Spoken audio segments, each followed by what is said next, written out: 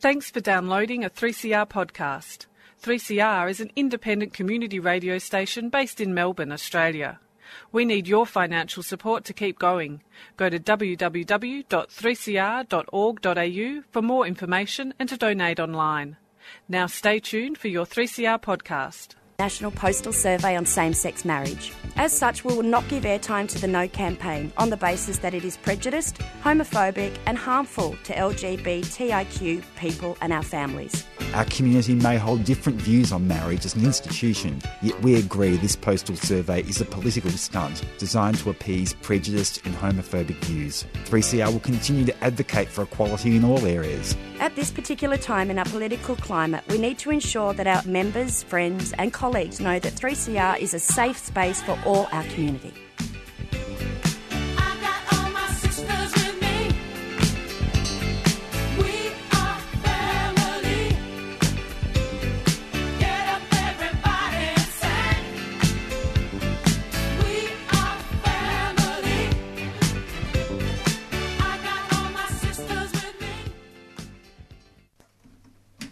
Welcome. You're listening to Living Free on Community Radio 3CR, 855 kilohertz on your AM dial. Thanks to Ruminations for another great show highlighting issues around homelessness. My name's Bill, and for the next hour my guests will be sharing their journey of recovery from active alcoholism. I'd like to welcome Kaz and Sharon to the 3CR studio this afternoon. Hi. Thank you. Welcome. Thanks, Bill. As members of Alcoholics Anonymous, they'll share their experience with alcoholism and how AA has helped them.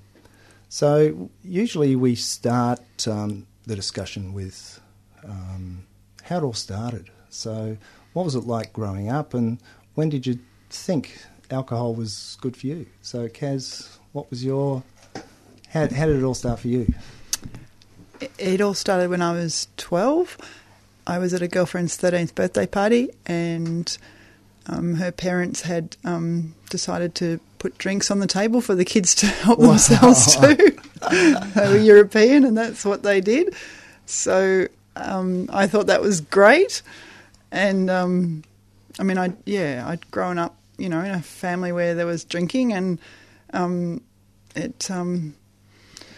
thought it would be a good idea. So I helped myself, and very quickly got the taste and wanted more, and almost immediately I couldn't get enough actually, and drank myself into a blackout very early in the night, and don't remember much of the rest of the night, and came to sometime in the middle of the night throwing up violently, and on a couch in the lounge room.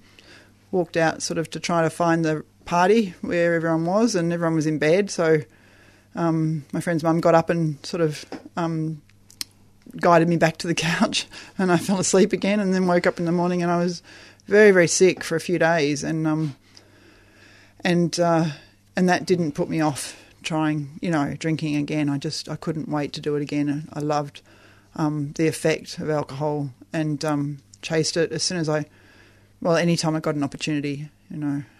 So how did it make you feel? It made me feel okay. That's the best way I can describe it. It just made me feel like it took away all my fears and, anxiety and inhibitions, and just helped me to kind of feel like I was part of the human race, really. I always felt like I didn't quite fit in, and I wasn't quite good enough, and it took all that away, and I suddenly felt like I was okay. So I chased it, really. I chased that effect. Right. So how did it progress then from 12? What do you do as a 12-year-old to get alcohol? I can't remember how we used to get it, but by the age of probably 14 or 15, I was drinking most weekends, I think. It's a long time ago now. Certainly by the age of 16, I was drinking regularly, and I really don't remember how we used to get it. Like, I didn't have money. I didn't even have a job. I left school at 17 and went and got a job so that I had money to drink. That's really all I wanted to do. And by the age of 18, I moved out of home, and I was drinking and using drugs daily, and that's sort of how it continued until I was 22. Right. Okay. Sharon, you had a similar but different drinking start. So, what was life like for you when you first started drinking? I was prone to anxiety, really incredible anxiety, and I went through teenage years that were quite difficult. I was having hormonal swings, and I was very erratic. I dropped out of school in year 11, and I was struggling on some level in my high school years, and I reach for alcohol at social events because I also had social anxiety. I was trying to be other than who I was, and I thought a drink would make me more exciting, more talkative, more of what I wasn't. And I began, my most significant drink I remember is at a year 11 dance where I'd invited a boy I liked along that I liked, and all I did was spend the night in the toilets, as you do, where the alcohol stash was. And I ignored him the whole night, and he couldn't work out why I'd invited him and was not dancing with him and was ignoring it. So it even, right from my early years, had a grip on me. When I drank, I wanted more, and I didn't care necessarily. I could either swing between wanting to surround myself with people and woohoo, let's party on, or I could just want to hover around the alcohol and not care particularly who'd I'd arrived with. Right. So did that continue as you progressed? That continued right from then. I had attempts at controlling, so I would have spaces, things would get so bad that I would decide I'm not going to drink for X amount of period, whether I couldn't guarantee that I would hold that promise, so I would say I'm not going to drink until the weekend, and on occasion I'd be drinking before the weekend, and I took to hiding my alcohol, even when I had my own room and I didn't have to hide it. And I took to stealing alcohol. My father had a wonderful cellar with really expensive wines, and I'd sneak down and I would pick whatever bottle, and I wasn't discerning, and normally I'd pick the most expensive bottle that he'd have, and who stole that?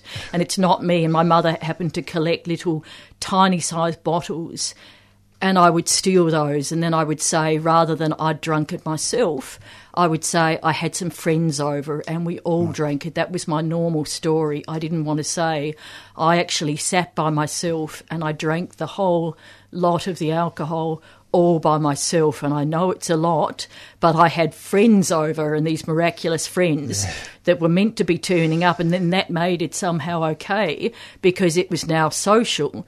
But the reality was that my drinking, it had a component, a very sneaky component to that I would be hiding almost from myself the fact that I was drinking as I was. And as long as I couldn't acknowledge that to myself, then it really wasn't as bad as. And that continued for some time. I would put a lot of effort in not counting exactly how much I drank. And that stayed with me for a long time, the not drinking. And when I returned to study after dropping out in year 11 because of my drinking, a component was my drinking, I then got into mature age study and began studying architecture, and the alcoholism followed me into architecture. I thought if I'm studying and have commitments that I'm not going to be drinking so much. But I found I would run to the bottle whenever I felt the slightest unravelled, and I quite often got very, very anxious, and I thought, here you go, if I drink alcoholically, then that fixes my anxiety and it makes everything better. I didn't see that it also came with a big kick. It also, I paid a price every time I drank. Yes, I think everybody does in that way. So it affected your uni. So what sort of things? So were you going to classes drunk and things? I was going to classes drunk. I wasn't passing in work. I was constantly asking for extension and was mortified when they didn't give me extension. I failed building studies 2 years in a row. I had studied it, I knew the material, but it was almost like I would study drunk and I couldn't seem to be able to study sober. And so when I had to front up sober the next day for the exam, I couldn't remember anything that I'd studied drunk. And so I would hand in blanks, or I would just have mental blanks. And I really, really love the degree, and to go from someone who's a dropout in year 11 to someone who gets into architecture at a prestigious university. And I did not want to drop out, but I convinced myself that it was my decision and I didn't care, and it was all right to drop out of study. And that's been the bane of my existence since, that I had this incredible opportunity and I blew it because I was a practising alcoholic that would have a few drinks to settle me down so I could study, but the few drinks became drinking so much that I would pass out and not study at all. And I would do things like not take notes, and then on one occasion I borrowed notes from a friend and I was meant to return those notes to her, but I was too drunk. She rang my home to say, where are the notes? And I couldn't even speak on the phone, and my parents had to speak to her and relay on, and they had to taxi the girl's notes, her exam study notes, to her some inordinate distance in order for her to study. So things were getting really, really messy. Yeah. And I'm in my, I'm 19, 20, and I'm inconveniencing other people,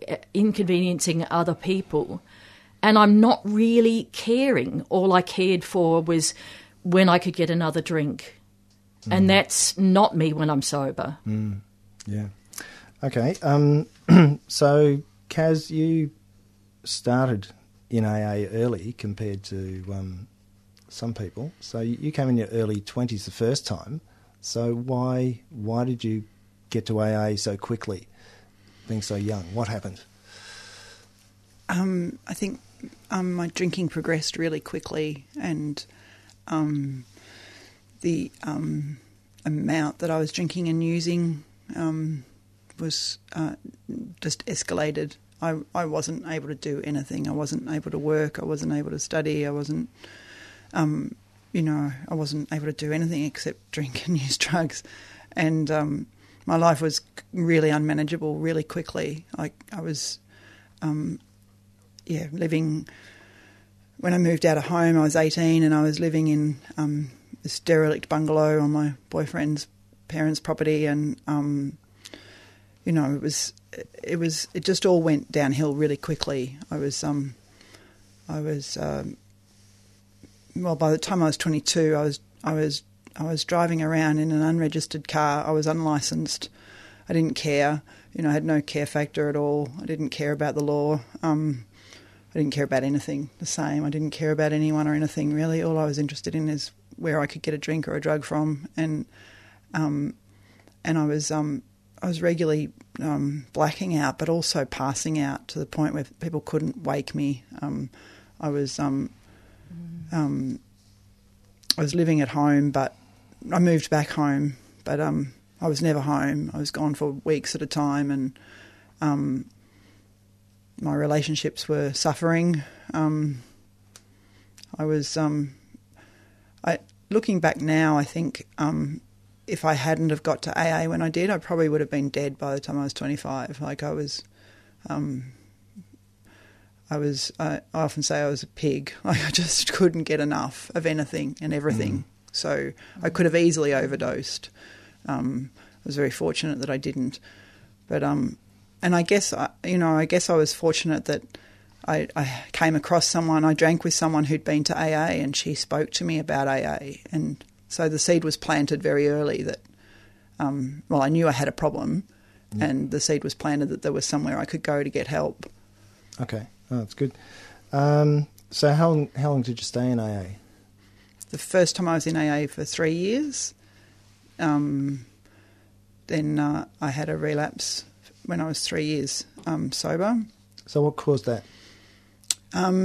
I had a great idea to go and work in Cobram picking fruit with a girlfriend. We went on a bit of a working holiday, and I decided I wanted to stay there. I loved the country life, and so I moved to Cobram, and meetings were further away, like the distance, you had to drive to get to a meeting was further. They weren't as regular, so I wasn't getting to meetings as regular as I was. I started to gravitate towards the drunks in the town and hang out with them, which wasn't a good idea. No. So very quickly, really, I just thought, I thought maybe that I could drink again, that I'd, been a bit rash and, It wasn't out of control. It wasn't out of control at all, and, Okay, right. And so how long did that last? It only lasted a few months. Right. I went downhill pretty quick, and it was drinking in blackouts again very quickly, and waking up with the DTs shaking, and I was going to work drunk because I had to have a drink to stop the shakes, and realised pretty quickly that it wasn't social drinking, and I needed to stop again. Right. So did you take yourself back to AA, or did I you did. Help? Yeah. I knew where to go, and I went back to AA and was able to stop drinking again. Okay. So, Sharon, you're at uni having real problems. Did you at any point think, I've got to find some way out of this? I knew I had to find some way out of it. I thought alcohol was the only saving grace in my life, and that it was helping me deal with life on life's terms. Even though I was failing, it didn't occur to me that it was the alcohol. I tried lots and lots of things. I began looking for churches. So I attended a speaking in tongues, Catholic, Baptist retreats, yoga, self-help books, psychologist, psychiatrist. I tried anything. I thought there was something seriously wrong with me, and the reason I couldn't drink socially was that I was defective and I needed to fix myself. And if I could fix myself, I wouldn't have to drink the way I was drinking. It didn't occur to me that the alcohol was the problem and that needed to be put down. And I don't know why there was this blank, but a number of alcoholics talk about the inability to see that the very thing they're holding on to for dear life is the thing that's causing most damage, and that was the same for me. So I also understand you grew up in an alcoholic family. I grew up in an alcoholic family, but I didn't know there were any alcoholics in the family. It was hidden so well. It was excused, like it's beer hour for my grandfather, and he would drink at 4 o'clock. It was after work, but then it was becoming earlier and earlier when he retired, and it wasn't social drinking for my grandfather, and it wasn't social drinking for my father. By the time he was 50, he was drinking until he passed out. And I just thought, Dad's getting really, really tired because his job's so stressful. And there are all these lies and these hiding about alcohol. So I couldn't fess up to my family or to myself that I've got a problem with alcohol, because I was so ashamed of, if it's not spoken of, the alcoholism of this family, that problems with drinking aren't spoken of, there must be something seriously wrong with problems with alcohol. So I won't look at that, and I'll pretend I don't have any problems, and therefore everything's okay and it must be something else. And unfortunately my father died of his alcoholism without anybody calling it as his dying alcoholism. It was organ breakdown nodes, it's peripheral neuritis, it's hemorrhoids, it's kidney failure, it's liver failure, and one by one different organs began breaking down, and it was never spoken of. It was because of the alcohol. So I took away from that, I can't be an alcoholic, because if I'm an alcoholic, it is something worse than the most worst thing I could ever think of. So I just won't go there. I won't admit to myself, and that was predominantly, I won't admit to anybody else, but I won't admit to myself that I'm having a problem with alcohol, and I'll just try and fix it myself, because that's what I do with anything. I pull myself up on my bootstraps and I fix things, and I was really skilled at fixing things, except when it came with alcohol. I tried everything and anything I could think of, and I kept on coming back to drinking alcoholically, and I was bamboozled and absolutely baffled. Why is this so? This is one thing that I can't fix, but I kept on trying because I never sunk through to my consciousness that I can't fix this. I tried that and that didn't work. Maybe I'll try this and maybe that will work. And I was incredibly creative with what I tried, and I tried and I tried and I tried. And every time I tried and I continued to drink, my expectations of what I could do diminished. And so from being at a prestigious university, studying architecture, working part-time, managing staff at a restaurant, to working in low-grade employment, working to drink and drinking to survive, or believing I was drinking to survive, and having all my money going on alcohol, my whole life changed, began quite quickly changing as a result of alcohol. And I didn't see that I was changing as a result of my drinking. My self-esteem was becoming diminished, and I didn't think very much of myself, and all I wanted to do was drink. And the drinking shifted from nightly drinking to drinking whenever I wasn't working. Right. You're listening to Living Free on 3CR, 855 kilohertz on your AM dial, and 3CR on digital radio. I'm pleased to be able to advise that we are now podcasting our shows, and the last 4 episodes are available on the Living Free webpage, which is 3cr.org.au/livingfree, and also on iTunes. I'll be podcasting each new show and progressively including our earlier shows as time permits. You can also contact us at 3crlivingfree@gmail.com if you want to ask a question or comment on the show. I'll just play an announcement about a fundraiser we're having at 3CR. Here it is, Battle of the Sexes. Hello? Listen, I had a great idea. Male chauvinist pig versus hairy-legged feminist. You're still a feminist, right? I'm a tennis player who happens to be a woman. The battle you've all been waiting to see. The Battle of the Sexes. You want to see it, right?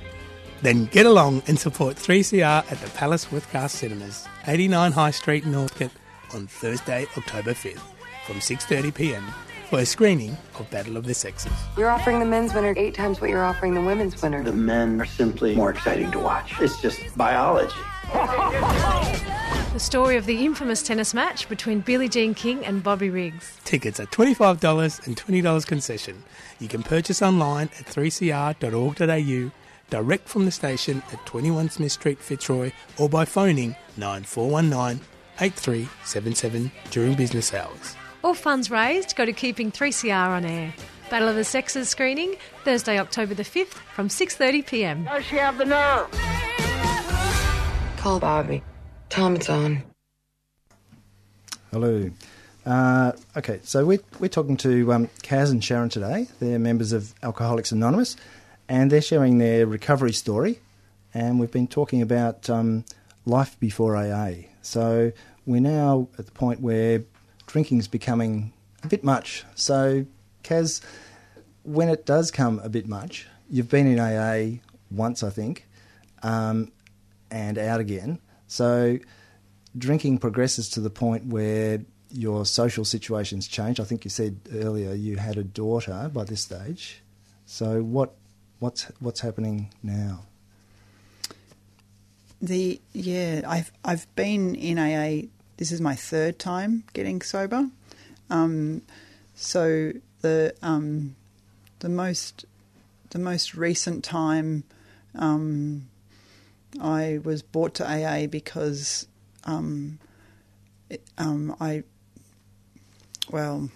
because of how I felt, really.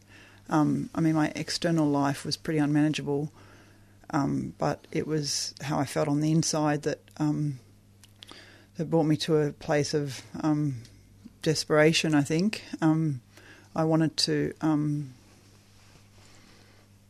I didn't want to stop drinking, but I didn't want to keep living the way that I was. I was full of fear, and I was paranoid to the point of delusional almost.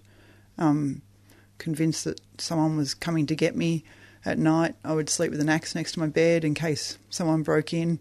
I had the windows nailed shut and the doors locked, and I was in a little farmhouse out in Cottesbridge. There was nobody within QE of me, really.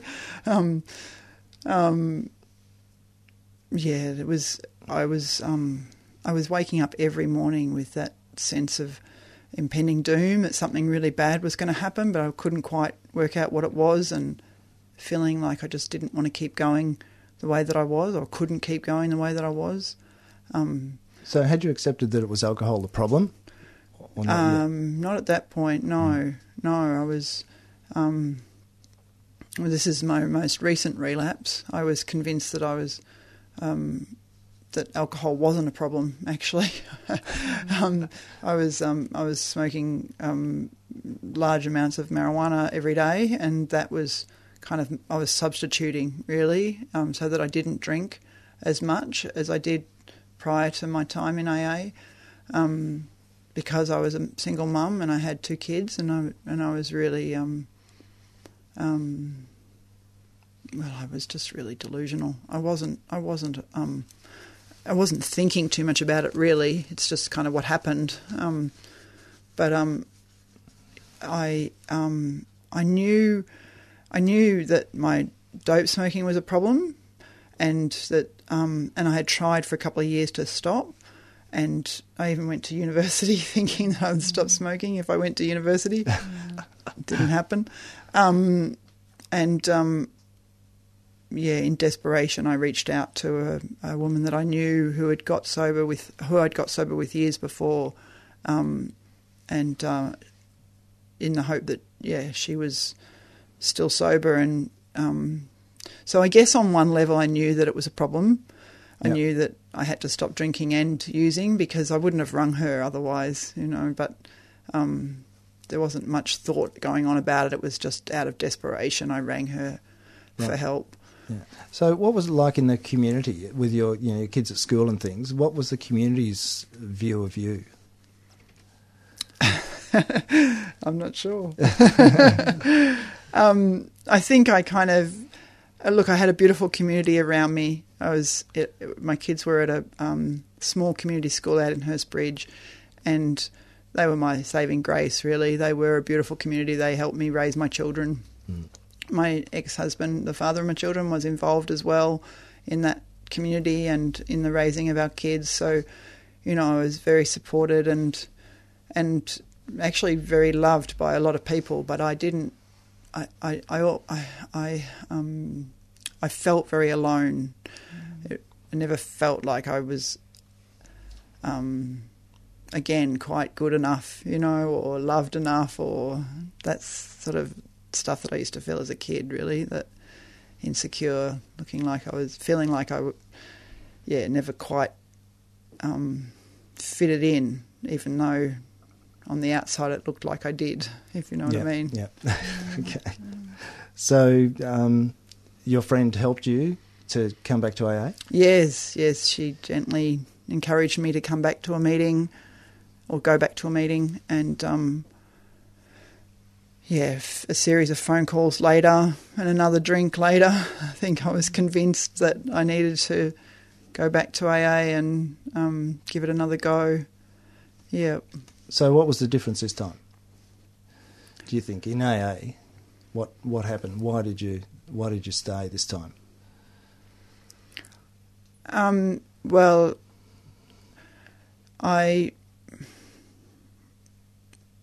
think I was convinced that I'm powerless over alcohol, and there is, not a shadow of a doubt anymore in my mind about my powerlessness over my alcohol and drugs for me. I don't know that. Look, I was sober the last time I was in AA. I was sober for 12 years, and this time I've been sober for 9. So, you know, I haven't even been in the fellowship again as long as I was last time. I don't take it for granted this time. Last time I was sober, I thought I'd never drink again. I was convinced that I would never drink again. And I was quite...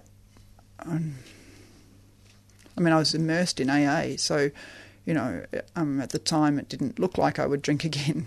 But I walked away and thought I'd be okay. And so this time I guess I know that I've got to be really vigilant, and it's only a day at a time. I'll never say I'll never drink again, but I don't ever want to drink again. Do you have the desire? No. No, I have no desire to drink today or use drugs. Haven't had since I came back to AA nearly just over 9 years ago. Wow, that's great. Sharon, coming to AA, what brought you into AA the first time? First time I was 29 and I came into AA because I'd had a particularly bad night, a Melbourne Cup night where I began drinking at 9 a.m, which we're going on a cruise. It was a company function. Everything was put out, exquisite food, abundance of wine. You were greeted with a glass of, I think, spirits, a glass of something anyway, at 9 a.m, and it was all very classy and I was glamorous. And I had drunk to about 4 a.m, and I had arrived with a particular gentleman and I hadn't left with him. Right. And it was really, really humiliating and really messy, and I couldn't predict how nights were going to turn out, and it was so degrading and horrible. To then the gentleman that I finished up thinking was so hot, I was so drunk that he even had enough of me, and he dropped me at the Flinders Street station and said, "Get your own way back," at 4 a.m. Wow. And I arrived back at the house that I shared with this gentleman, and he was gutted. It was humiliating. It had been his work function. And I felt so bad. I don't know how I knew about AA, but I knew I needed to do something, and I went to an AA.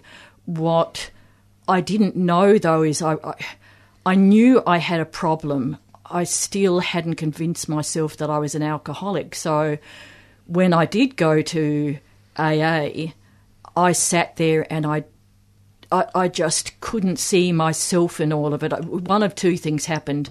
Either someone would share and it would be so painfully the same as it would be an experience exactly the same, and it would hurt me. And I would think, trying desperately to avoid this, why would I want to sit in an AA meeting and hear people tell stories that are exactly the same as me? This is incredibly painful and I don't see the value of it. So I didn't get that by hearing these stories, I would come to a point of identifying, of breaking through, shattering the glass and seeing, you are an alcoholic, this is you. I didn't stay long enough. I only stayed a matter of months, and then I ran from AA and I ran back to the bottle. But I didn't think when I left AA that I was running back to the bottle.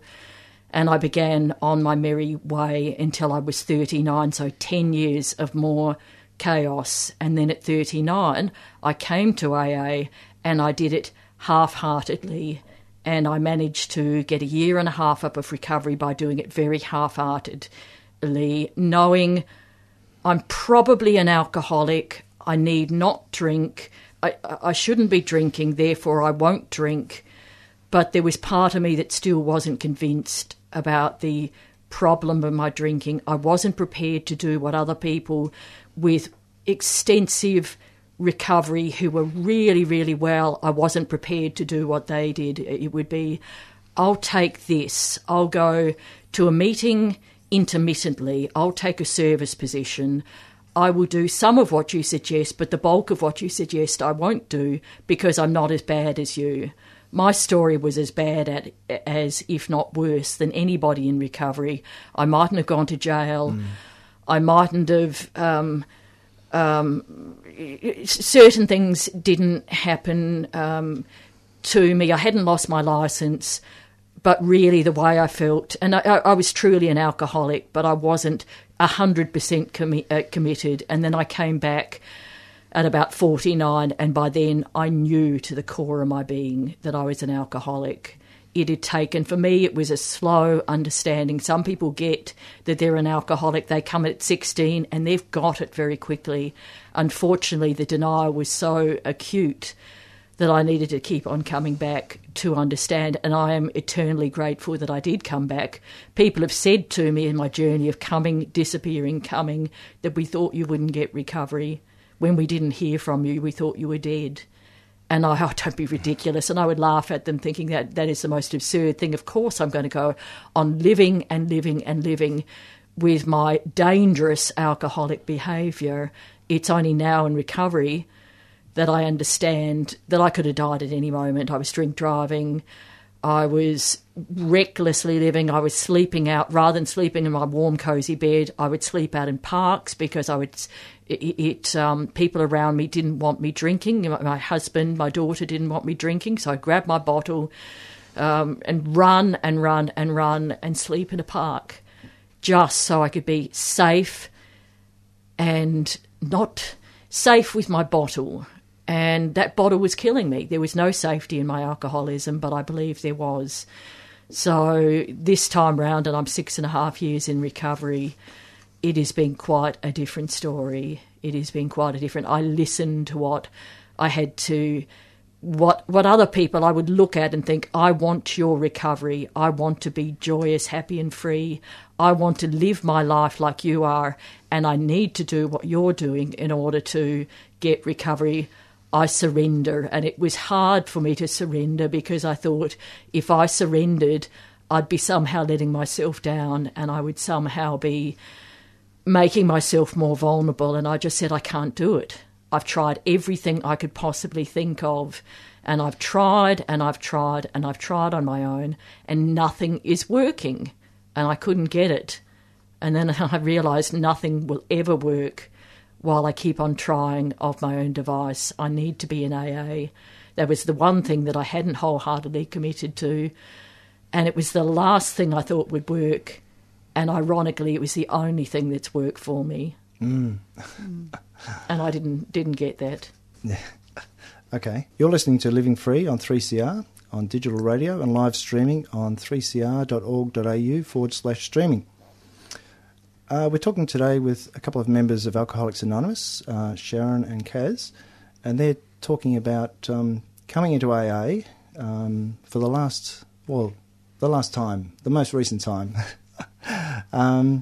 and talking about what it's like in AA and how things have changed in their lives. So, Kaz, when you came in, how did things change initially in this last time in AA? Initially, when I first got back to AA this time, I was diagnosed with cancer when I was 2 weeks sober. So that was something I had to deal with. The miracle is I didn't want to drink or use drugs during that time. And, I had a really supportive community of people around me who carried me through that. And I had AA to go to when I could. I was very sick, so the chemo made me pretty sick, so I didn't get to a lot of meetings, but something, I don't know, I just kind of feel like I was just carried through that time. I didn't want to use or drink. My life has changed. I think it's more of an inside job, recovery for me, and my life has changed on the outside. Some incredible things have happened since I've been sober. But it's the way I feel on the inside that's changed the most, and that's the result of going through the process of the 12-step program in AA, and I don't feel like I'm the same person today as I was before I drank or while I was drinking. I don't have. I used to be riddled with resentment and self-pity and fear, really, and constantly comparing myself to others and never quite matching up, never feeling like I quite met the mark, never feeling good enough, never feeling like anything I did was good enough, and I don't feel that way today. So is that acceptance, basically? So you've accepted yourself, yeah, self-acceptance, and I've let go of a lot of those resentments and judgments and all that stuff that I was carrying around for years. The self-pity's gone. I don't feel sorry for myself today. I feel really blessed and grateful for my life and everyone and everything that's in it, and I know I'm very lucky to be alive, never mind to be sober. It has a ripple effect, recovery. I have a teenage daughter who's lived with me, through her teenage years. She's had a sober mum, and I'm really grateful for that. And I know her life is different because of that. And, I have a great relationship with my son, and I have a great relationship with my ex-husband. And, I have friends in my life today who I know care about me, and, and I feel the love that they have for me, whereas before I couldn't feel that love, I just didn't, I wasn't capable of feeling it. Yeah. And some incredible things have happened. Just recently I've been to the desert and worked on a volunteer basis with some elders in the desert for a month, and I couldn't have done that if I wasn't sober. I wouldn't have got on the plane. I had to get on a mail plane and fly for 4 hours to fly into this community. It was a really remote community, and I couldn't have done that if I wasn't sober. I was quietly terrified before I went, but, I was able to face my fears and do it anyway. And it's a great feeling, isn't it? Yes. To be able to do things. Yeah, my life has really opened up, and it's all because I'm sober. Okay, thanks. Sharon, your daughter is, she's in Alateen, is that correct? My daughter's now 22 and a half, so okay. she came into Alateen when I began this recovery. She was a very wounded soul. She had no friends at school. She had friends, but they weren't similar to her, and she'd grab hold of anybody that would be nice to her, and she, for a long period of time, hadn't been able to have friends over because she wasn't sure what state Mum would be, and because Mum was paranoid and mad, and she wouldn't want to bring friends home. My daughter began going to Alateen, and I am truly grateful that she did, because she had been wounded as a result of my drinking. She didn't realise it, and I didn't realise to what degree. When I began at AA, she began at Alateen, and she once a week came, and she received the love and support of other children that were teens like her and who had an alcoholic parent or somebody in their life that was alcoholic, and who needed to be around other people that understood what they'd been through, because they had been through a war zone. They were damaged in some ways. Even though she was doing okay in school, she just was very, very unhappy. And I was surprised that she actually accepted coming. A lot of children come to Alateen and they don't think they have any problem, and the problem's only with the parent that's an alcoholic, or with whoever it is that's the alcoholic. She didn't know that she'd been affected, but she came anyway, and she came because of the other teens that were there that loved and supported and helped her. And she wasn't sharing with anybody any story about what was going on at home. She zipped it. She kept really, really quiet because she had shame, and she didn't want people to judge her, and she loved her mum, and she didn't want people to think badly of her mum. So her life has been transformed. She has come from someone with very few friends to someone with amazing friends, and her life took on this amazing quality. She finished up doing really, really well in everything she touched because she was happy. It was so much easier for her to do things when she was happy. She would try things. Her confidence came back. She believed that she could have solid relationships. She came to love, to develop a really rock-solid relationship with her mum and know that her mum was her number one ally, a mum that had been alienated from her and been passed out a significant proportion of the time, who loved her dearly but couldn't be really there for her. She'll now tell me anything and everything. She through her Alateen, developed an ability to speak honestly and openly about anything. And some of the things that she comes out with, I think, whoa, I don't know whether I want that to be shared, a little bit of an overshare,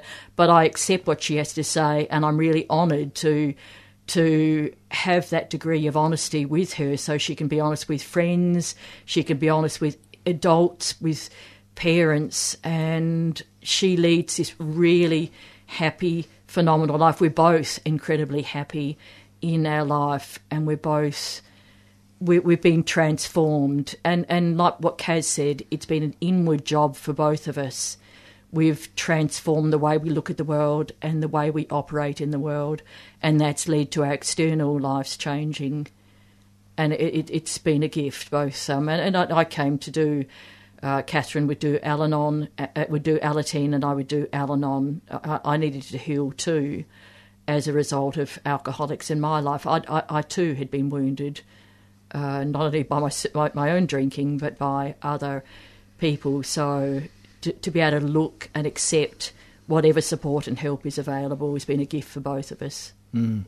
And I guess also understanding or accepting that you are an alcoholic and that you can't change, I had to be really, really kind to myself, because as a practising alcoholic, and particularly as a mother who's a practising alcoholic, I was incredibly harsh because I thought I was willfully drinking this way. My husband thought I was willfully drinking this way, and if only I controlled it or did X, Y and Z. I was consumed with shame and badness around my drinking. And I hated myself. I hated every core of my being. Why can't I be like other people? Why can't I control my drinking? Why can't I be a good girl, a good person like other people? Why do I have to keep on getting into such messes? What is wrong with me? And to come to an acceptance of, I am an alcoholic. I didn't cause my alcoholism. I can't change it as much as I might want to. And I'm okay with being an alcoholic. It's not of my making, and it's not like cancer where I have this illness that there's not necessarily much I can do about it. All I have to do is come to AA meetings and I get well, and I get phenomenally well. And it's treatable, my disease. Alcoholism is treatable. Mm. People in AA, there's miracle stories everywhere you look. And, we're just some of the people that ought to be dead and are now alive and living this phenomenal life. Mm. So it also helps your relationships with your broader family? My relationships with my broader family, my relationship with my daughter, as I said, is phenomenal. And she knows, she will, whenever there's a crisis, I'm the first person to call, and she says, Mum, you're my number one support. She knows I will hold her and back her in whatever happens to her unconditionally, and she gets my unconditional love. And it had been full of conditions before. My relationships with my family of origin have changed. I've got one sister that, as a result of my recovery, has recognised her issue with drink and has come into AA too, and it's a gift to be able to have somebody else recovering with you, and friendships have... I can speak honestly and openly, and as a drunk, the last thing I wanted to do was speak honestly and openly. I hid myself from people, and I certainly hid my drinking, and now I speak honestly and openly, and I don't have that shame. I don't carry that shame. I've been able to drop it, and it's been helped. Kaz mentioned a 12-step program. By working a program that's offered in AA, I've been able to let go of the guilt and the shame, and that had, prior to AA, the guilt and the shame of what I'd done in the past led me over and over again back to have a drink.